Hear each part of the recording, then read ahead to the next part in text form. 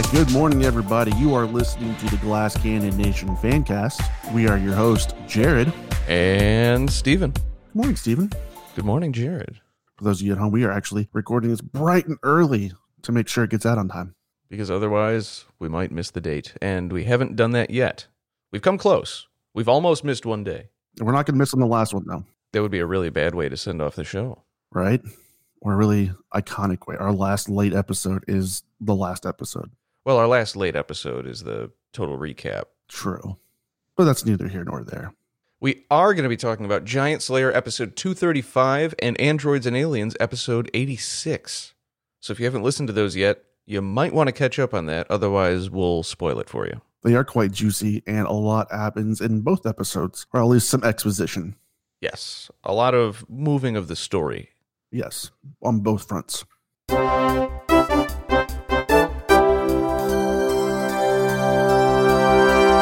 In Glass Cannon news, they had their first Black Friday sale this past weekend, including some previously Patreon exclusive shirts.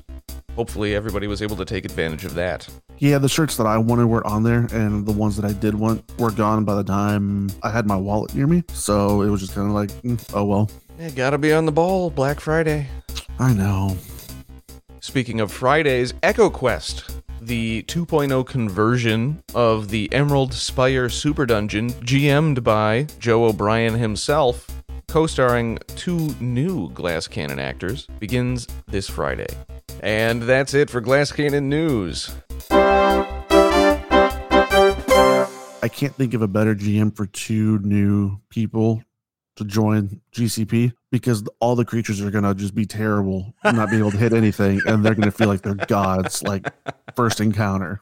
It is nice to occasionally just power through a group of enemies. Yeah, especially like this last encounter, which we'll talk about a little bit with the party, when you're able to just go up and just one-shot an enemy. It makes you feel pretty good. So why don't we jump right into it with Giant Slayer episode 235, Lava's a Battlefield. Nice. Well, we get a kind of a retcon of a little bit, and we find out what actually happened in the cathedral last episode. Metra, at least mentally, meets Brander for the first time, and he tells her to stand down. Jimmer and Dalgrith talk while Jimmer trains, and Dalgrith is wrapped in a towel from a fresh bath. It's here we find out some rather interesting information and particular words used to describe Terminus Est. Meanwhile, Baron and Thune have a heart-to-heart where Thune admits Baron is rather familiar, and he possibly recognizes him from his past. Finally, Baron finishes his crafting, and the party teleports back to the room where they go toe-to-toe with some greater magma elementals. Once Baron and co make short work of them, they open the boxes to find they once used to hold firearms of various types, but now they are empty. This episode, Baron used a total of 11 shots, bringing his bullet count to 117 out of 128 shots left. There was a lot to kind of peel back from this episode, but one part that you mentioned to me that I thought was rather interesting is, what if Brander is a doppelganger? Like a high-level doppelganger. Yeah, I mean, all a doppelganger is a race. They can be any class. They can do whatever they want. And I could see Troy doing that, especially with kind of the attention they got in this episode. I also kind of think Brander is kind of at least for Troy, an evolving character. Yeah. And that when he hears something or reads something, he adapts it into Brander. Mm-hmm. The baseline is done, his storyline's done, his class is done, but the other different aspects, I think, are evolving, which I like, and I'm okay with. Well, and we've already seen that Brander can change shape. Yes. He was posing as the son of... it's like Perdue's grandfather. Well, he was also posing as Ymir from Shinnerman's Fortune, while the crew was initially taking on Minderhall's Forge. Mm-hmm. Yep. And then also turning into a dragon, which we've learned... Actually, no, they can do that. They can do Form of the Dragon. That's of the greater doppelgangers, like the stronger ones can take Form of the Dragon. He also could have taken the Dragon Disciple Archetype Prestige class. I'm not sure which one it is off the top of my head, which grants you that ability as a caster later on. But it does force you to take a Draconic Bloodline if you end up being a sorcerer. It's actually one of my favorite Prestige classes, in that you can stand and bang and then go back and blast away and be feasible from both and not have to worry about getting hit too hard. I just thought it was an interesting concept with how much there was that talk of Brander and doppelgangers individually, I was like, how interesting would it be if it turned out that Brander was actually a doppelganger from the beginning? Which would mean, technically, Thune could be Brander. That would be interesting. That would be very interesting. But given that Troy has made note of his stat block, don't think so. But it would be cool. I don't think it's likely. It was just a fun little scene to play out in my head. I could see Troy doing some shenanigans. Or Troy kills Thune and puts in Brander as Thune. Yeah, that's another one. If he's doppelganger, he can look like Thune. Yep. And nobody would be none the wiser. Well, that's all we're really going to discuss about this episode of Giant Slayer. Let's go ahead and jump over to Androids and Aliens, episode 86, Tossed in Translation. After the Herald, the leader of this group, casts Share Language, she begins to explain to the party what has happened. Most importantly, she tells them about the outsiders showing up and desecrating the temple found, which caused the Herald and her followers to be expelled. You see, she wanted it to remain open to everyone, while another advisor, Zavra, wanted to close it off to anyone who wasn't Kish. The party may be able to gain entrance to the temple if they're able to prove they are worthy, either at the House of Renewal or the Maze of Ghosts, or both. After some mutual platonic kissing, aka mind links back and forth, Kreska and co. find out the outsiders are from the Cult of the Devourer. Our crew is then given a map of the city and offered a safe place to sleep should they need it, but not resurrection. Much to Ellie's dismay. Well, I mean, that makes sense, right? With their burial ritual being, oh, you're unconscious? Let's throw you off to the core of the planet. Not even unconscious, you could just be sleeping. And there's like... could just be like, oh, you look dead, I'm going to throw you off the ledge. Well, it takes care of the burial problem, because eventually they would run out of space. And there's no stink. You just send them right to the core. Mm-hmm. I'm okay with that. Now, I did feel a little bit like the boss alien from Space Jam when Bill Murray shows up at the end of the movie. And he goes, whoa, I didn't know Dan Aykroyd was in this picture. Because apparently Bill Murray and Dan Aykroyd look alike or something. Maybe it was the Ghostbuster reference. But as soon as the Herald started speaking, I was like, hold on a minute. Did they get Nick Lowe? It sounded like him. And I get that Kish and Gish sound similar, but it could have been just your mind hearing what you want to hear, but I agree, it did sound like Nick Lowe. I mean, I was okay with it. I just was not expecting, the Herald to have that specific voice. I was expecting it to be a little more regal. What if he had Thune's voice? That wouldn't have surprised me as much, I don't think. But I just thought it was funny. No, it may have just been unknowingly, accidentally picking it up because it's Kish, sounds like Gish, and using the same voice, subconsciously using it. Yeah, it very well could have been.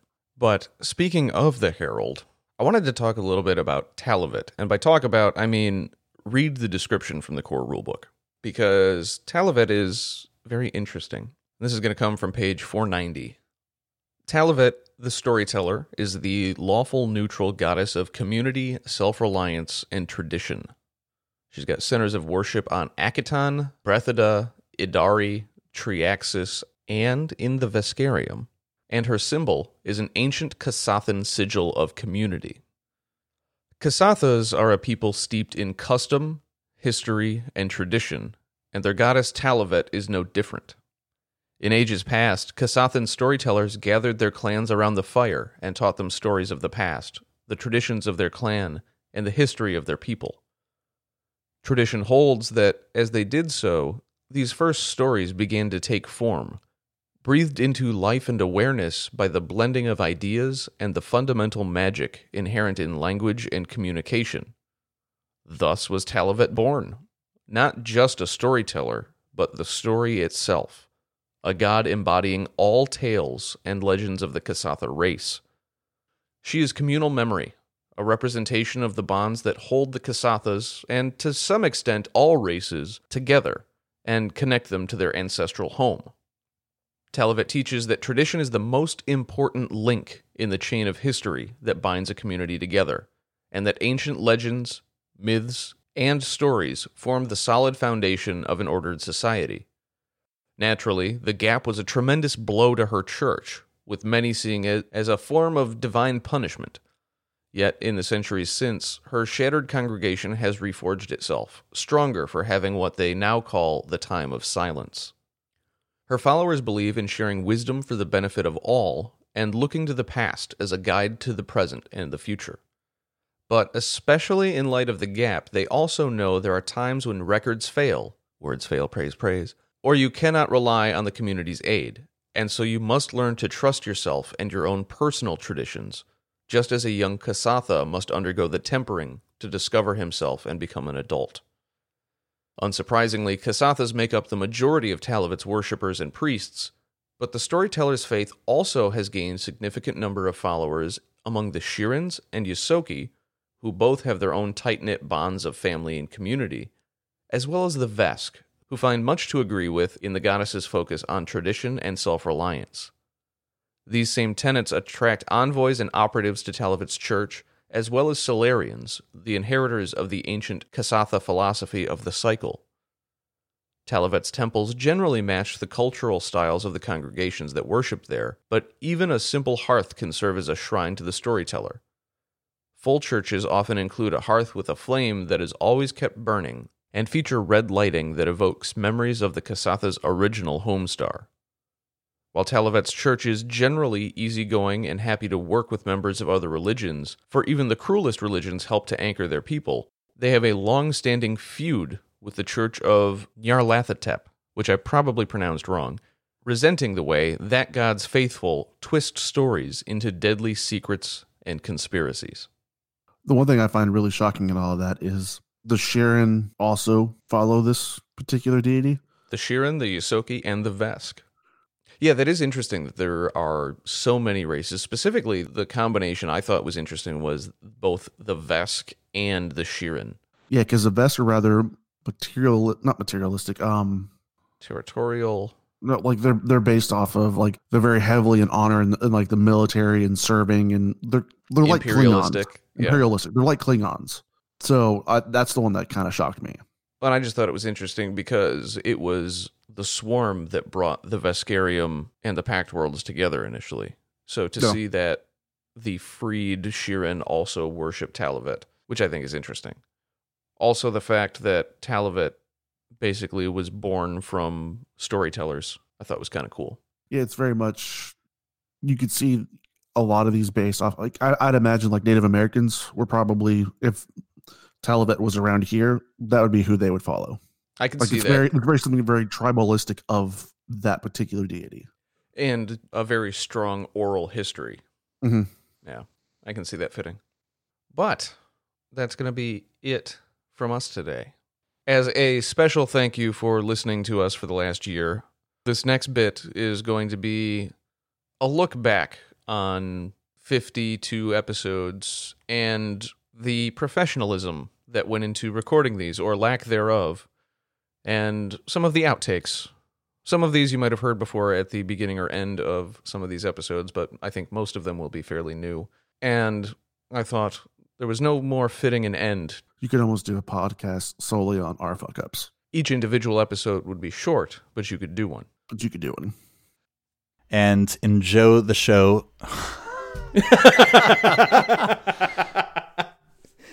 When they arrive at another landing, they see a series of weathered pillows. Yeah, where's the champagne? The champagne supernova. Oh, God. I don't know if I can sell that. I'm definitely leaving that in. Okay, fair enough. Yeah, I don't know if I can... Backstory that Troy...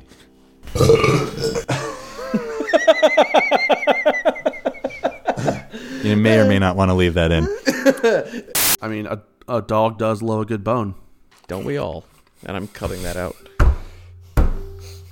As the group makes their way down the ramp, they notice that there is no mechanism to open the portcullis. God, see, now I'm doing it. Now I see. You said it right. Did I? Yeah. Well, I'm super excited for that, but that'll be revealed tomorrow at 10 o'clock Eastern a.m. Wow, that's...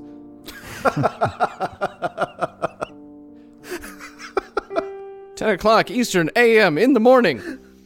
Well, with that, we're going to move on to Androids and Episode. Androids and Episode. Fuck off. Well, ding. Does that mean you're empty? Does that mean you need a refill?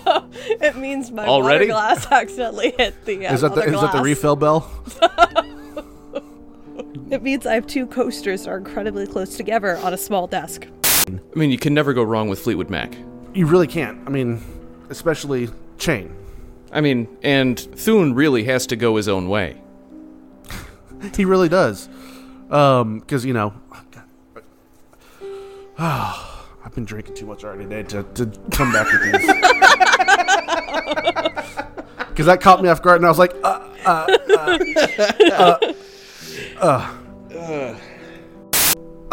holy shit. Scotch went down the wrong throat. Hold on. You have more than one throat? Went down the wrong pipe, dickhead. Doing distance? You idiot. To gain a +1 to their flanking bonus? Mm-hmm. And then a free plead. And then a free bleed. So for sale's the fave. God, I'm like Troy at the end of this episode. He was bad. Baron then asked Dolgurthur Thune who has the best.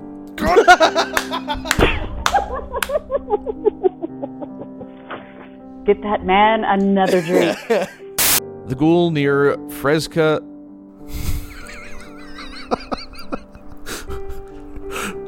You're talking about the canned beverage, right? Yep. Fresca. Tell me all about the size of your average giant penis. Or your giant average penis. You know he has that forever now, right? Yeah, I know. I get myself in trouble a lot by talking. The story picks up immediately after PG supernovaed on Qualo and Kreska. And That's phrasing. Phrasing.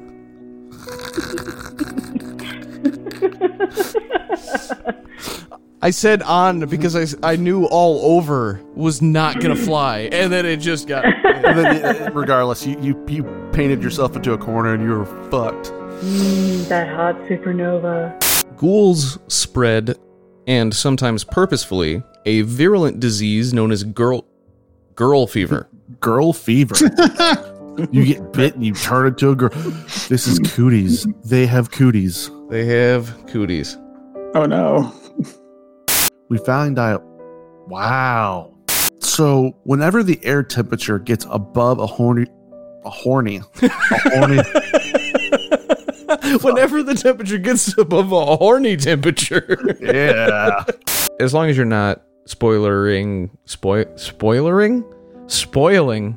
The first episode that I was on was still in book 1. Not book shit. When they kiss both sides. And as always, we'll see you next year. We'll see you next here. You're so stupid. So there we have it. We are stupid too. Before we take off, though, I did want to take this opportunity to thank you, Stephen, for having me on here. I haven't been on here since the beginning, but I feel as though becoming part of the fan cast was, how do I put this? I'm very appreciative of including me in on this, because this is something that, while we don't have the GCP level following, which we never would, but those that we do have, I consider friends. And you and I will always be friends. But just being here just shows me what kind of people that the niche are, and I really, really appreciate you giving me the opportunity to be part of this. You sort of stole my thunder. I was going to thank you for helping me make this show. Well, I beat you to it, so you can't repeat my thanks and stuff. Jackass. Mm-hmm. But seriously, thank you for helping out with this. It would not have continued on had you not been able to join and to help the show evolve as it moved and look at the different direction that we went in now versus when you started. So really appreciate all the work that you've put into it. And also, I want to give a special shout out to everybody in the niche who listens to this. We know it's been an interesting ride from day one to get to where we are today, and we wouldn't be here without you. And an extra special shout out to everybody who wrote in, who commented on the stuff on the subreddit page. The guests that have been on. The people that have been on to give us feedback, to help us turn the show into what it's become today, and to help it reach this point. Because a year is fairly short, but at the same time, it's a year. It's 365 days. It's 52 weeks. It's an accomplishment, and we never missed a day. We missed a release window, but we still released on the same day that time. Mm. You know, somehow we made that work, and I'm proud of that, and I'm proud of where we wound up with the show. And I hope to be back sometime soon with something like this, or maybe even better. That said, keep an eye out. I will have an announcement on the Twitter once the total recaps are ready and before they release. My goal right now is pre-Christmas. Mm. I will be dedicating all the time that I would normally be spending on this to getting that done, and I will let the nation know when that is ready. In the meantime, keep enjoying the Glass Cannon podcast. Keep enjoying Androids and Aliens. Keep enjoying Raiders of the Lost Continent. Keep enjoying the live shows. Even if our show doesn't show up, we will be there with you in spirit.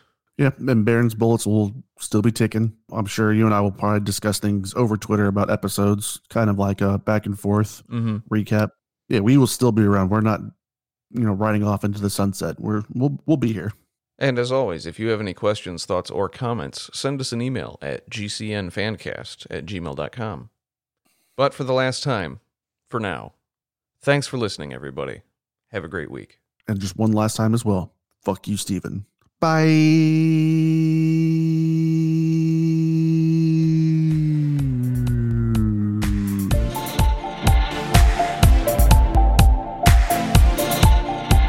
The Glass Cannon Nation Fancast is an independent production with no affiliation to the Glass Cannon Network. The intro and outro song is titled Work by Kevin MacLeod of Incompetech.com and is licensed under Creative Commons Attribution License 3.0.